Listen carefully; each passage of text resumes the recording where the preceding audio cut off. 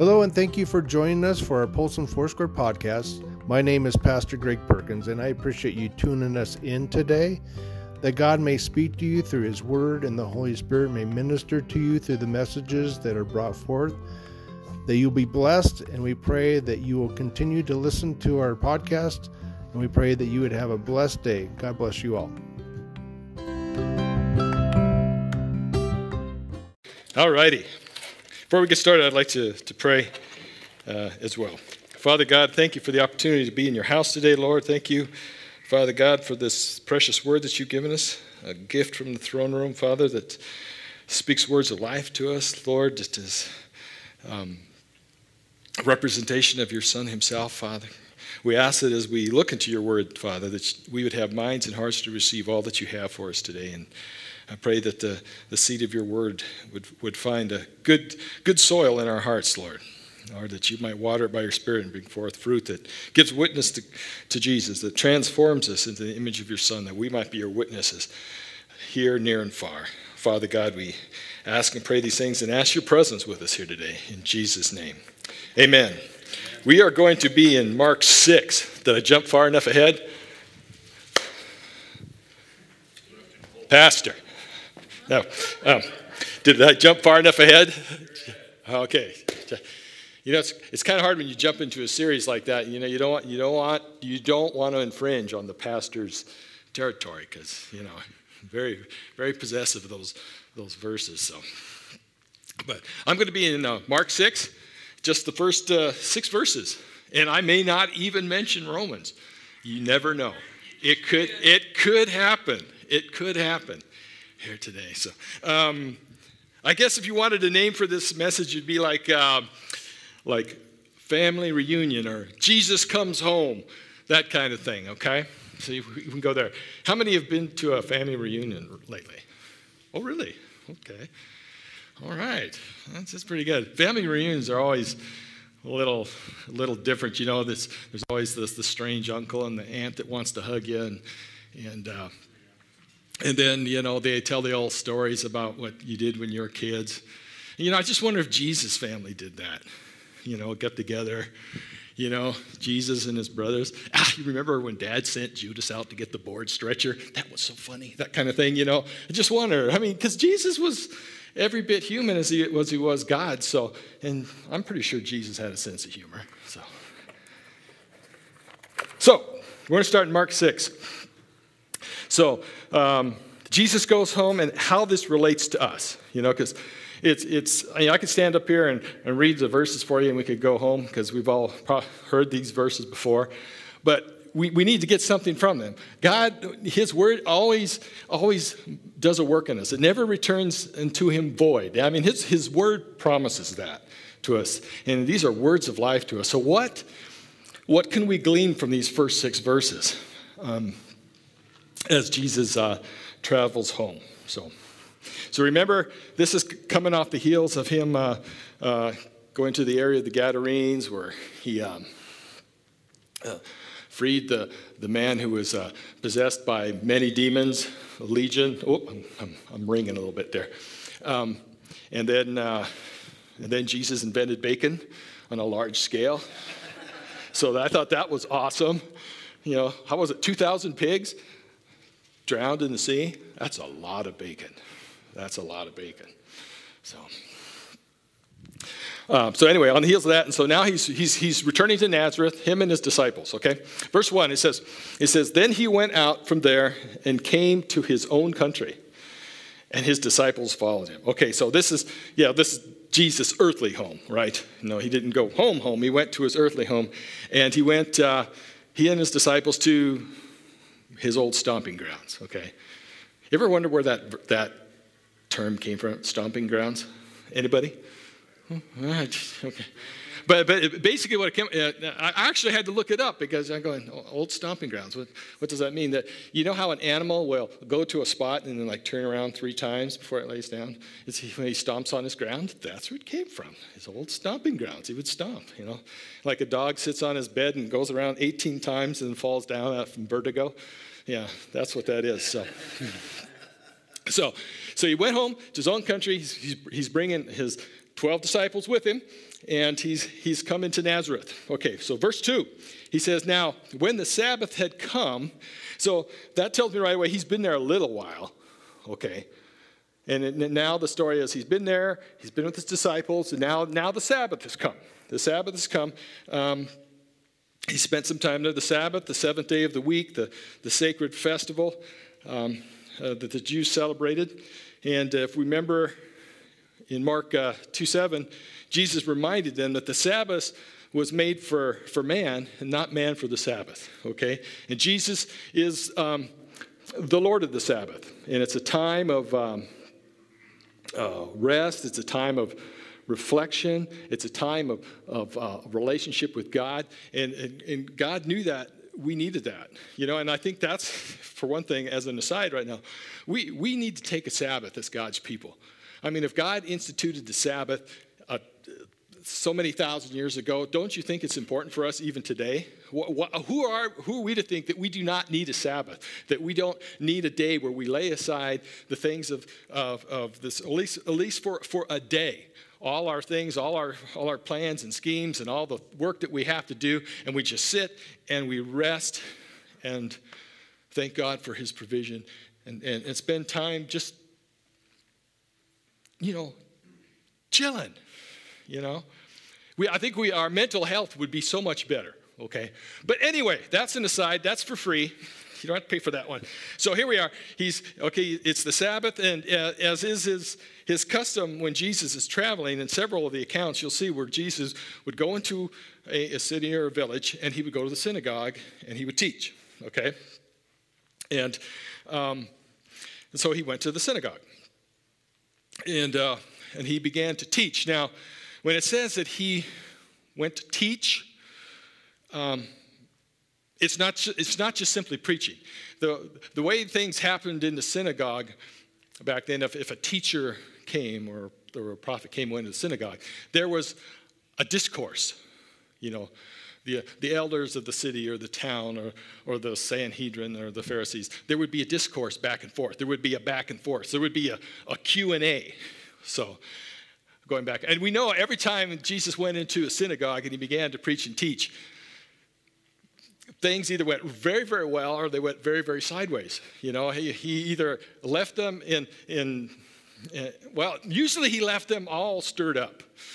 Like in the account in Luke where he goes in and he reads the passage from Isaiah, which is basically a messianic passage. And then he sits down and says, well, basically, now that I've read this, you see this prophecy fulfilled in your eyes. And they knew what he meant was he was declaring himself the Messiah. And that bent them out of shape in the synagogue. So here we are in Nazareth, and he's going to go in and he's going to teach in the synagogue. So, and as he begins to teach, as his course is, this is an opportunity for the teachers of that day. They would come in and they would explain doctrine. They would use it as an opportunity to instill instruction into the people.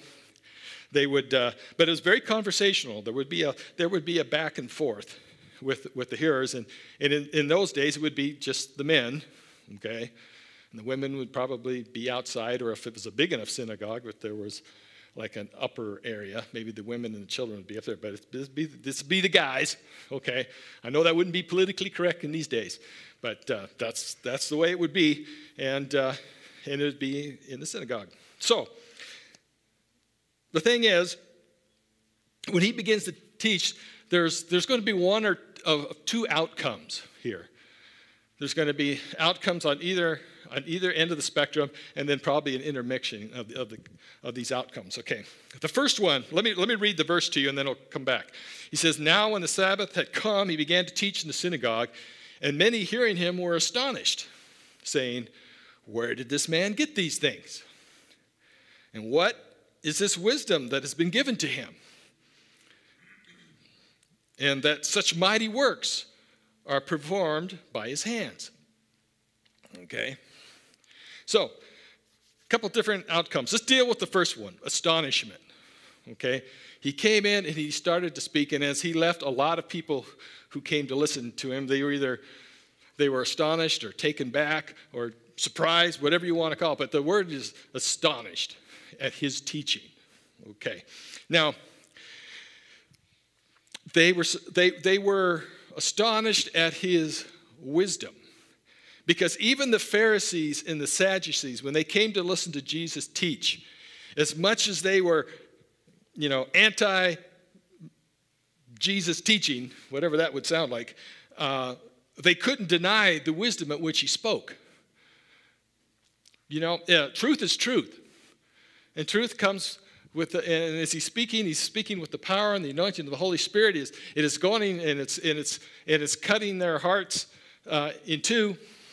They can't deny a lot of times the things that he has to say, even when it's not politically correct or nationally prudent for them. It's not part of our status quo, that he's upsetting the apple cart. But they could not deny the wisdom. So Jesus comes in, and have you ever read through the parables? And when Jesus is talking, I don't care, you pick any parable you want. When Jesus takes some subject, and it is just so hard to wrap your head around. And if he has to, he'll resort to a parable, and he'll take a very, very difficult biblical tenet or truth, and he'll reduce it down to it strikes us right between the eyes. And it's one, and Jesus still does that. If I don't know about you, but if you've ever been reading the Bible, and there's a passage you're just kind of trying to wrap your head around, and it's escaping you, and or it's a passage you've read 20 times before, and you read through it, and all of a sudden, man, it's like somebody took the blinders off, and the truth of it leaps from the page, and it's life-changing, I mean, you've read that passage before. Trust me, it's not your brain power that figured it out.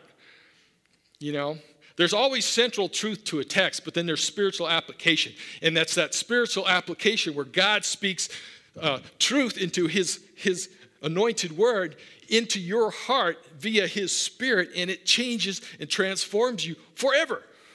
I remember probably my first big one was it was in Romans. Okay, it was in Romans. Anyway, it was in Romans, and it was where he just a few little words. It was the just shall live by faith. And how many times have I written that? It's even in other lines. It's even Old Testament. That's an Old Testament scripture, actually. The just shall live by faith. But all of a sudden, that truth leapt off the page. The wisdom of the just shall live by faith. And it changed and transformed my life forever. And see, and that's what Jesus would do. He would come into the synagogue, and he would begin to speak high things, because God's ways are so high and so above our ways.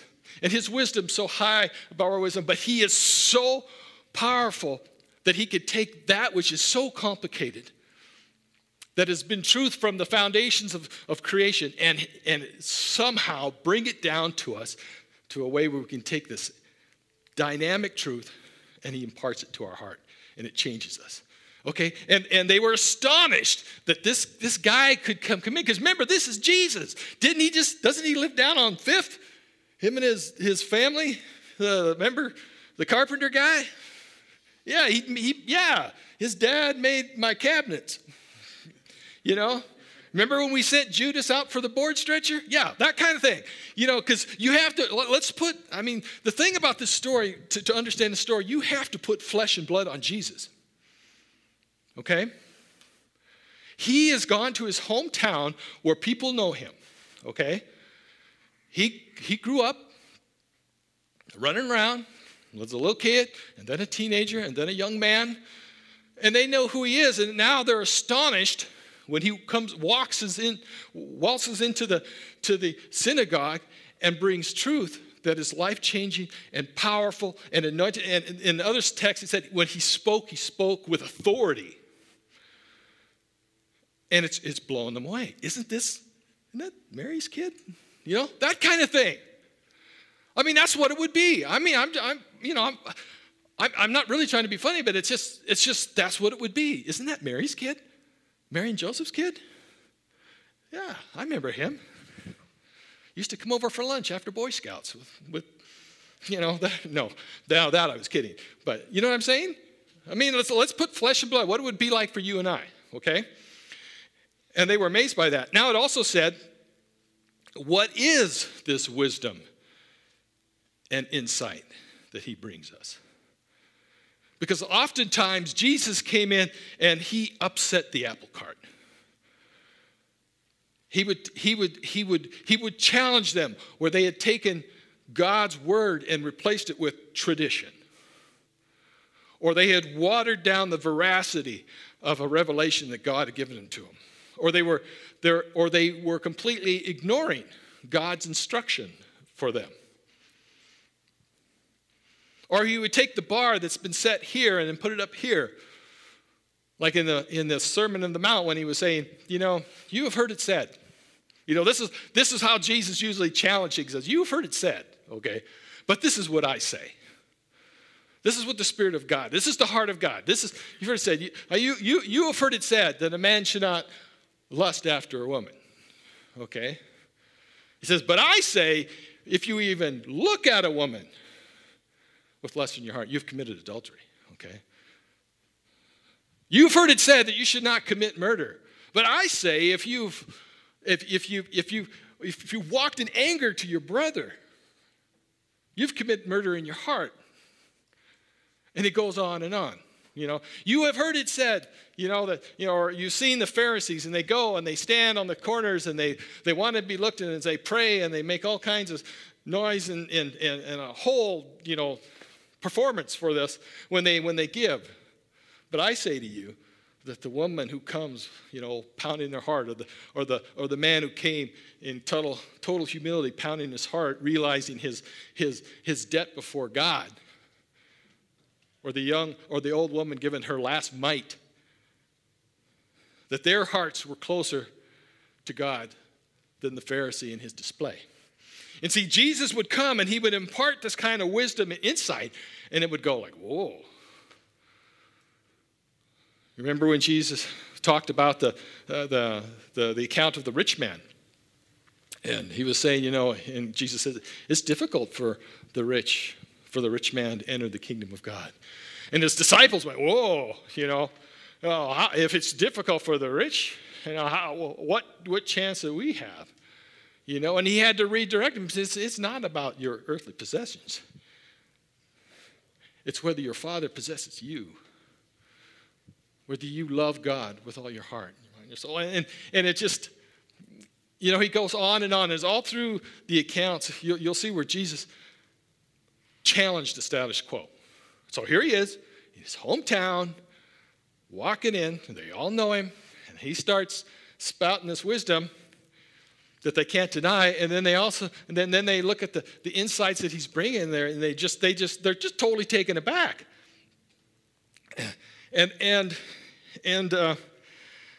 So maybe he challenges the status quo about the Sabbath itself, or because remember we said it's the Lord of the Sabbath, and it is the Sabbath, and how the Pharisee says, as your disciples were walking through the field, they picked kernels of grain. I mean, that's how picky they got.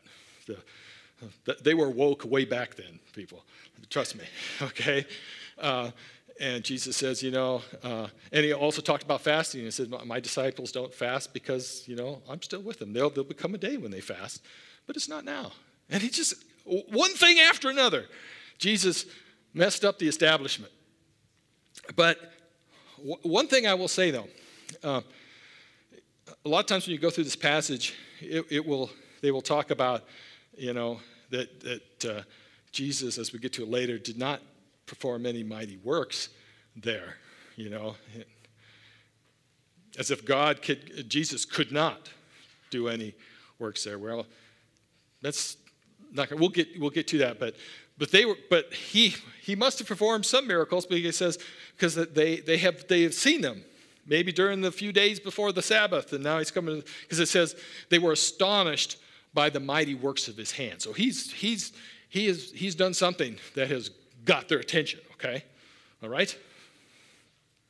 Now, so that's the astonishment part. Okay. That's pretty easy. I think if Jesus came in and preached here, we would be all astonished too. Okay. But now, the second part, the offense part. Okay. Because following this wonderful astonishment comes offense. So let me read the next verse. It's chapter 6, verse 3. It says, "Is this not the carpenter? Isn't this the son of Mary, the brother of James, Joseph, and Judas, that went after the board stretcher? And Simon? Are not his sisters here with us?" So they were offended at him. Isn't that interesting? They were offended. You know, they were offended. Can you imagine if Jesus preached in this day?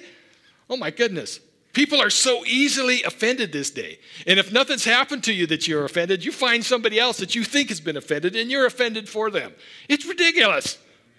Oh my goodness, why did we become such wimps? I mean, honestly, we're offended by everything. You know, oh man, that's something different. Let's move on. Okay, now Luke chapter 7, verse 23 says, and blessed is he who is not offended because of me. Blessed is he. A blessing comes to those who is not offended by Jesus Christ. Okay. Offensive. What was so offensive? I'm not exactly sure why they were offended other than the fact that it's just familiarity. They know who he is, right? They know Jesus' history. They know who he is, how he grew up. Who are you to come into our synagogue and speak truth to us? Which sounds kind of strange. Who are you to come in and give us the words of life? What were you thinking? You know? They knew what he did. He was a carpenter by trade in his younger days with his dad. Well, his earthly father, stepdad, however you want to put that. What would you call Joseph? Let's call him Dad, because that's what he would have been. He would have been Dad. He would have been Abba, right? Okay. They knew who he was. They knew his family. He had family. And the thing is that is so tragic about this whole situation is they couldn't get past that to embrace the truth. And before we get too hard on them, and we're going to get to it a little more later, but how hard do we find it to receive truth from people we know closely, most intimately? And I'll use, is it okay if I use an example? Eileen, she knows where I'm going. It's because there's sometimes when there's something maybe Eileen and I are talking about or discussing, arguing, whatever. Discourse. That's what it is. Civil discourse. Yeah. And I'll say blah-de, blah-de, blah. Something really spiritual, but it'd be blah-de, blah-de, blah. Okay. And Eileen will scratch her head and whatever, and she'll dismiss me. And then, some guy will come visit the church or a friend they know, or it's on, streaming somewhere, comes on and he says, blah-de, blah-de, blah. And it's like, oh my goodness, blah-de, blah-de, blah. Such a revelation. Well, she doesn't say it quite like that, but you know what I'm saying. And she could receive that. I don't know. I don't know why, but she could receive it from that, and it's not. And And it's not really like I've been offended or anything at all, but I think we find it easier if the person bringing the truth to us is somehow disconnected at least a little bit.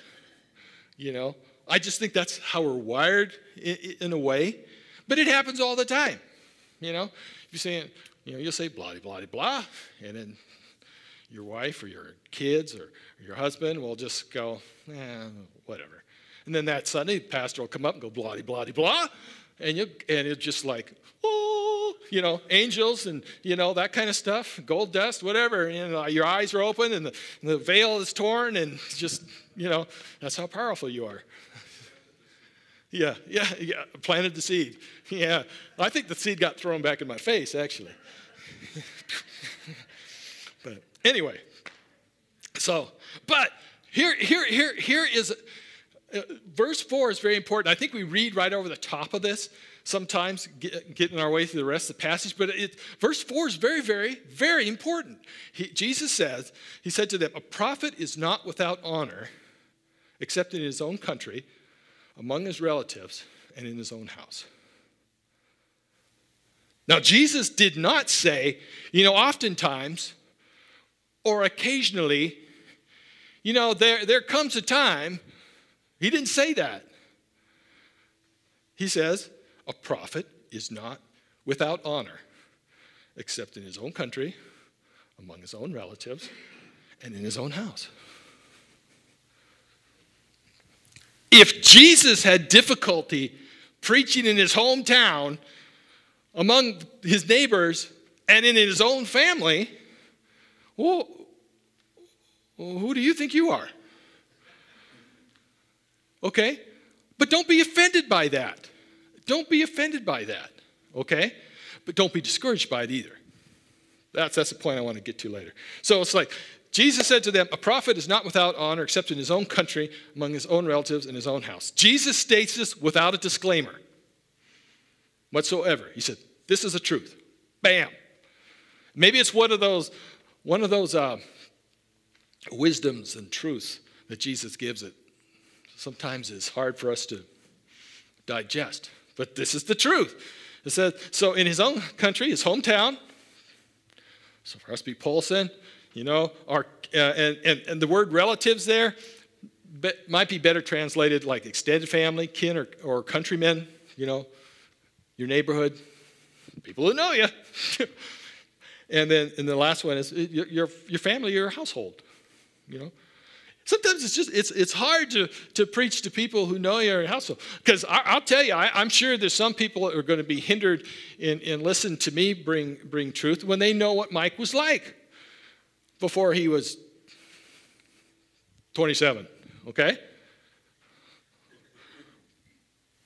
It wasn't all pretty, I can tell you that. It's not getting much prettier, but it wasn't pretty. Mike had BC days, yeah? How about you, Mike? Did you have BC days? Yeah. Me and Mike had some of those BC days together. Awesome. Well, not awesome, but, not proud of those days, but I'm just saying we have it. And maybe some people can't get past that. You can't get discouraged by that. You can't get discouraged by that. Okay, so as I want to continue on. Now, the thing about this,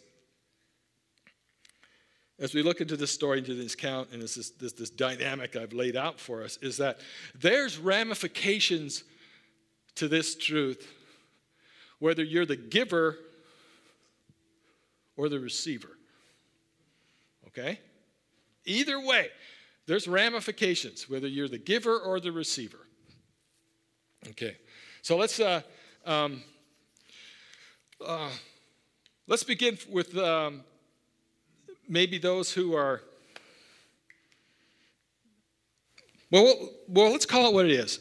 When Jesus came into their midst, and he began to minister to them, and they rejected him because of familiarity or offense, whatever. They've rejected Jesus.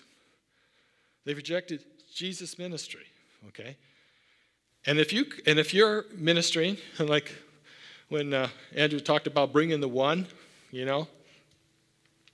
If someone reaches out to somebody in their life that maybe knew them BC before Jesus changed and transformed, because I'm not the same person I was when I was 27, thank goodness, praise God. But some people know what I was like before that, and they might not be able to get past that, and hear it from me. Okay? But like Pastor said, sometimes maybe you're just planting a seed. Okay? And we heard the truth that, in some cases, that's to be expected. Okay? But don't be discouraged. Don't let that just go. You plant the seed. Okay? And don't worry that God isn't not using you or not working through you, or you're the worst evangelist ever, that kind of thing. It's just realize that this is the playing field. And even Jesus had to deal with it. Jesus is our example. Did it stop Jesus from ministering? No, absolutely not. He kept ministering. So verse 5 is interesting because it says this, Mark 6:5. It says, now he could do no mighty work there,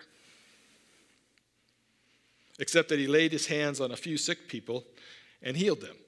Well, to me, that's pretty mighty, I think. That's pretty awesome. I think that's pretty mighty. But God wants our participation, right? He doesn't want us to be robots. He doesn't want he doesn't want to force himself upon us. He wants us to engage with him. And yes, there are times when God is wanting a person or persons to engage him, to step forward and say yes to him. Okay, in any area of our life. Maybe it's salvation, whether it's healing, whether it's following after, maybe it's a challenge, whatever that is. There's a time when God wants you to come up and participate, and God will hold his hand back until you step up and do that. Okay, but that's not every case. Okay, don't always put the square peg in the round hole. It doesn't always work that way. Okay, and if we think that Jesus can't work if we don't step up, you're sadly mistaken, okay? All right?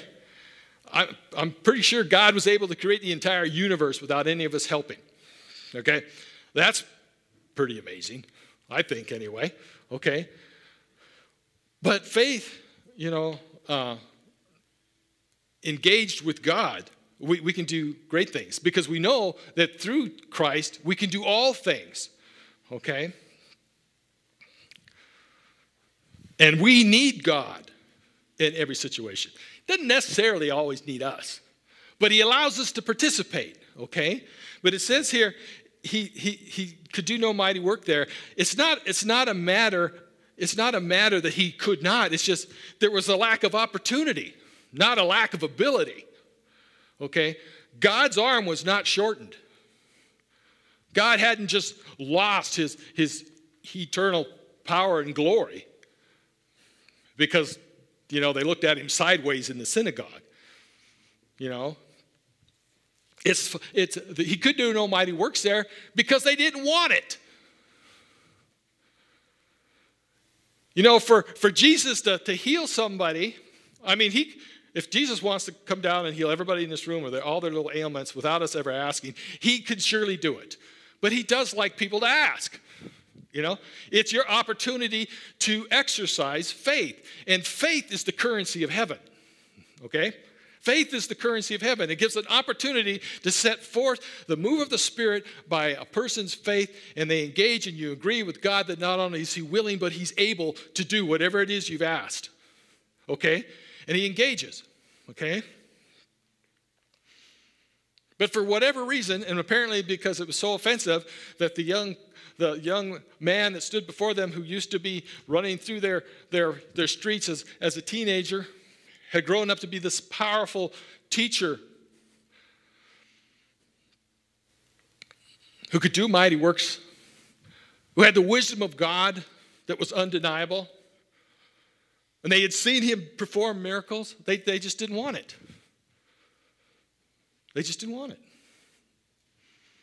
They couldn't humble themselves to say, except for a few, apparently. For a few, got past all that and sought out the Lord for healing. And he, as is his habit, was to heal them. But he couldn't do a mighty work there because they just weren't ready. They didn't want it. Who is he to come in here and do that? Now, remember, people, what I'm talking about as it pertains to you. For us, we need to, for one, to be warned, let not the work of God go unsought for here. Okay? Let us not discount the work of Jesus and the people he would send to us or the people around us out of familiarity or history or whatever. Okay? And don't think that his arm is shortened in any sense of the word. So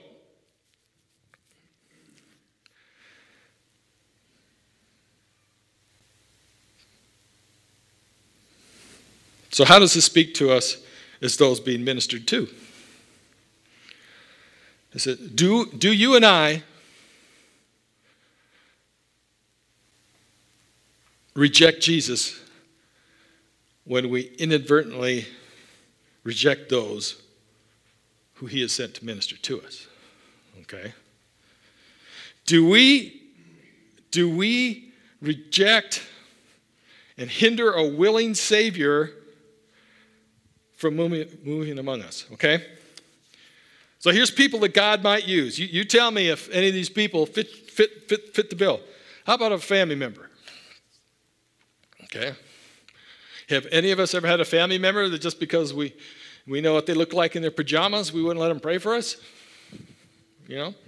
Some sort of familiarity that we are too proud to allow a family member to speak into our lives. A family member can't speak into your lives because they cannot be as smart as the guy with the sequin shirt, you know, and the piano. You know, whatever. You know, there's a lot. And I don't put down the ministries. I'm just saying, are we just as willing to accept ministry of Jesus through someone more familiar as we do someone distant? That's all I'm saying. Does Jesus always have to use the spectacular?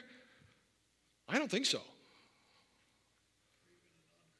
Or, yeah, he could speak to a non-Christian. I mean, my goodness, God spoke to Balaam through a donkey. Now, if at least everyone here has donkey anointing on them, you can do it, okay? Right? How about a neighbor? Okay? Or you see the neighbor coming with the Bible and you lock the door and turn off the lights. I don't feel like being ministered to by the neighbor today. Okay. I get too close to home. Yeah, whatever. How about a saved friend? Maybe a saved friend who has history. Okay. That's tough. That now it says we're getting to the meat of the matter.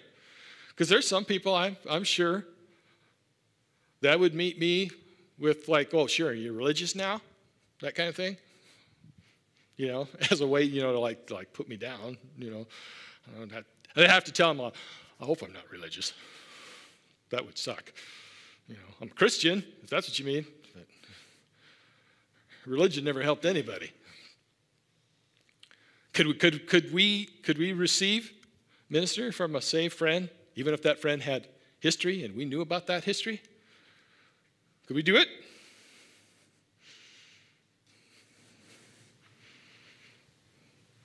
Could you receive ministry from a former addict? Okay. Could you do that? You think Jesus can use an addict?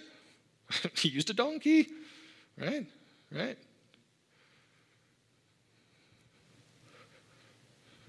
I'll tell you, there's no stronger evangelist in the world than somebody who's been absolutely delivered from something. I tell you what, delivered from depression, delivered from fear or anxiety or any number of habits and vices that are out there. I tell you, that person can speak and preach with conviction because they've been down that road. If we are struggling with something, we need to go to somebody who is struggling, who had struggled through that, and God delivered them. Because God doesn't, just deliver us to say, okay, you're delivered. Okay, we're just going to put you on the shelf for the rest of your life. But wasn't that a nice little tinkle you got there? No, God uses that. If God uses you and has healed you, or if you've gone through something with God, because I know, again, I'll use Eileen. When Eileen went through her cancer scare with her thyroid cancer, that was kind of a rough time, kind of a bad time, and as a Christian, it's really easy, to say, why me, why did it happen to me, I don't understand, and why didn't you just heal me right away and I not have to go through surgery and do all this kind of stuff, and you go through that, and you go through the process, and you come out the other side, and then all these women started showing up that were diagnosed with thyroid cancer, or any cancer, so to speak, and she was able to minister to them. So God was able to take what was a tragedy in her life and use it to minister to others. So some people have history, maybe we call it maybe less, spectacular than others. God will use that to minister to people in that same situation. Could Jesus use a former tax collector? Sure did. And that would have been if you read through the accounts, when people, looked at Jesus because he chose a tax collector to be one of the 12, that was something. Okay. How about a former enemy? Could you let a former enemy minister to you, speak into your life, talk to you about Jesus? I don't know about that. What do you think the family of Stephen, the martyred Christian, what do you think his family thought when all of a sudden Saul, who held the coats so they wouldn't get bloody while they stoned their family member Stephen, and Saul, who would later be known more by by Paul, went around imprisoning, probably leading to the death of Christians and brothers. Do you think it was hard for some of those Christians? In fact, it was, because you read the accounts. Isn't this the one who at once persecuted us? And do you think it was hard for them to receive ministry from Paul just because he had found himself? Because that's what we would say. We wouldn't say, Jesus did a mighty work. He said, Paul found himself. Apparently, he's all religious. That's how some would react. That's how we're wired. A prophet is not without honor. Okay? That is our challenge, people. Because I'm telling you, you look at the landscape and the spectrum of Christians, even in this place right here. And I'm telling you, I don't know how many people here, but we all have a different history, okay? And we've all been there. And we all have people that would have a hard time receiving ministry from us. We should not be discouraged. But again, the other message is do not allow ministry of Christ to go wanting in your life, because you will not receive it from somebody that you deem maybe hurt you, or you don't trust because of the history, or you don't respect because of their history. It's tough. This is not an easy exhortation to take. But it's tough. But if we want to be a close-knit family of God, we got to take each other with all our warts. Okay? With all our warts. Did you have something you wanted to share? Oh, okay. Oh, okay. All right. Okay. Okay, all right. God ways are above our ways. Now, let's put the shoe on the foot. How does this affect us as we minister? Okay, to finish. How does this speak to us as those ministering? What if you're the rejected instrument? What if it's you that gets rejected? Okay, how do you take that? Remember what Jesus said. Prophet is without honor. In his hometown, among the neighborhood, in the family. Prophets without honor. That shouldn't dissuade you. It shouldn't really discourage you. In fact, now after hearing this word, you should say, kind of almost expect it. And you can say, and when it happens, you can say, yeah, I see that. And you know how to pray about it, too. Okay? You know how to pray about it. If somebody has been somehow offended by you, truly offended. If you've offended somebody in your history and they're having a hard time, now you know how to pray. Now you know how to pray to get an open door. Right? Okay. But don't be discouraged, because there's a song we sing, Waymaker, where it says, even when we don't see it, he's moving. Even when we don't see it, he's working. Okay? God's word will never return unto him void. They may not want to hear it from you, but once they've heard it, it's God's word, and it's a seed that will go down into their soul. Maybe you will not be the one that gets to water it, but maybe you're the one casting seed. All right? Because you're mighty in his power.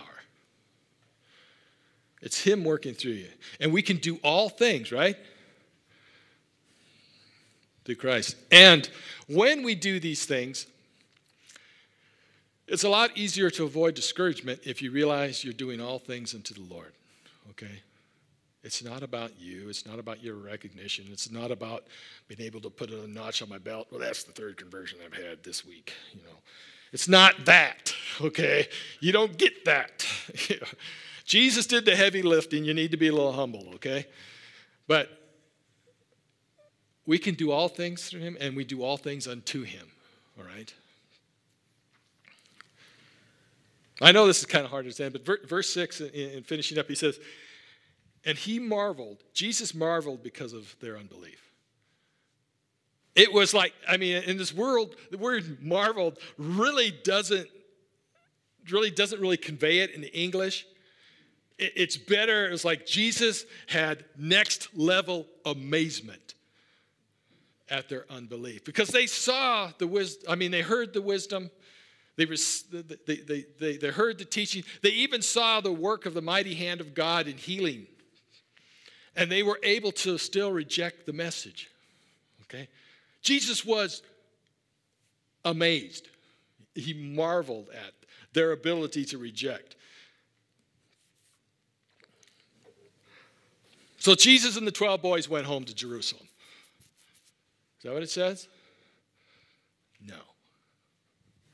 Jesus had been rejected by his own. He had gone home and not gotten the ticker tape parade at all, the triumphant son returning home. He was rejected. He poured out his heart and was rejected. So what did he do? He said he went about the villages in a circuit teaching. He kept doing what he knew that he was there to do, and that was to do the work of the Father, to bring the words of life to a dying nation. If there's one other thing that we could add to this is, how do we expect the world to act? We should expect them to act like the world, because by definition, that's what they are. Okay? But we need to plant the seed, and somebody needs to water the seed, and it may take years, but somebody eventually will get to harvest that seed.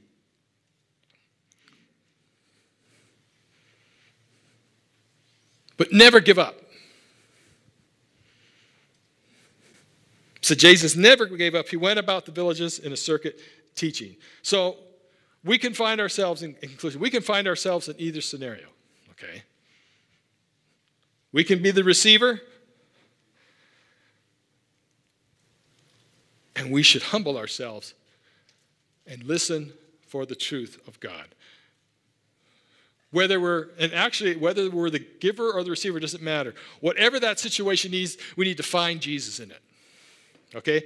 You need to set aside who's bringing the message to you and find Jesus in the message.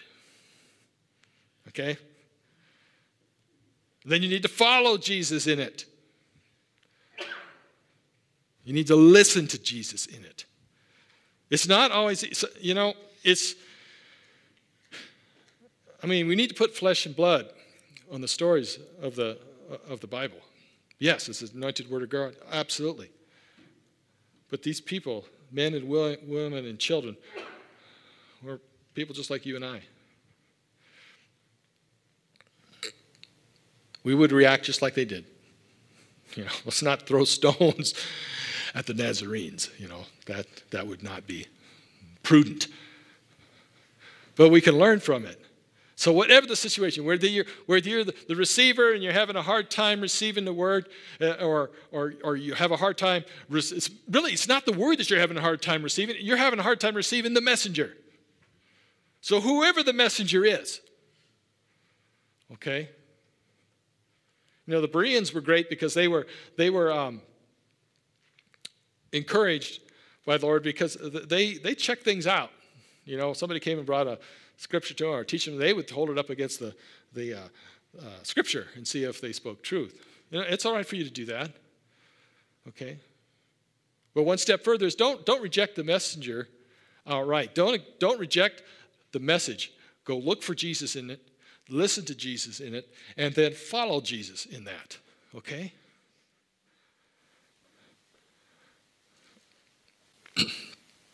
And then finally, it's easy to get discouraged as you're ministering. It's really easy to get discouraged because a lot of times you feel like it's falling on deaf ears, or that your life and walk with Christ isn't making the impact that you like or you want, or at least that you can't see. Anyway, and it's really easy. Okay, let's be honest. We would like to have an impact for Jesus in our life. And it's easy to get discouraged if you don't see things happening. But be faithful with what God gives you. Okay? The talent that he's given you, don't bury it out of discouragement. Okay? Take such as he gives you.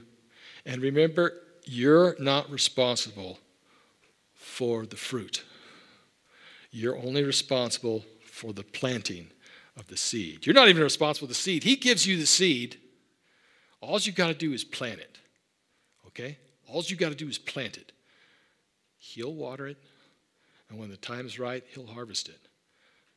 Be faithful. Don't plant your talent. Plant the seed. Be faithful with the talent. And in due time, you will see a harvest. In due time.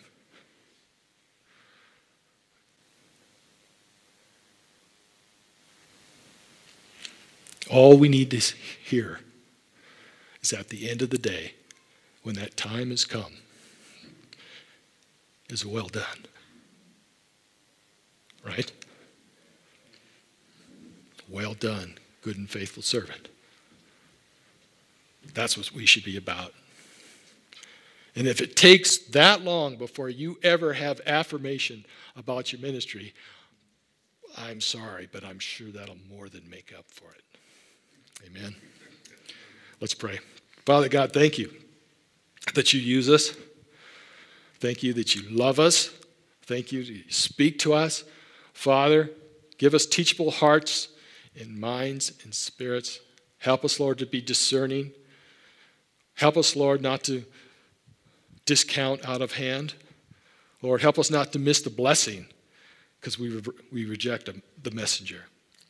And then, Lord, help us not to be discouraged as we too endeavor to minister in the name and in the power and the anointing of your Son, led of your Spirit in all things. Lord, we thank you that you're here with us today. We thank you that you love us and you care for us. We thank you again for communion table that we have celebrated here today. We thank you for your body broken to pay the price of our sin, your blood shed that we might have life and remission of sins. Lord, we want to give you all the glory and all the honor and the praise for all that has happened here today. And as we go our separate ways this morning, Lord, let us not depart from your presence. May we in our conversations see you and each other. And may, again, all the glory and the honor and the praise be to you forever in Jesus' name. Amen.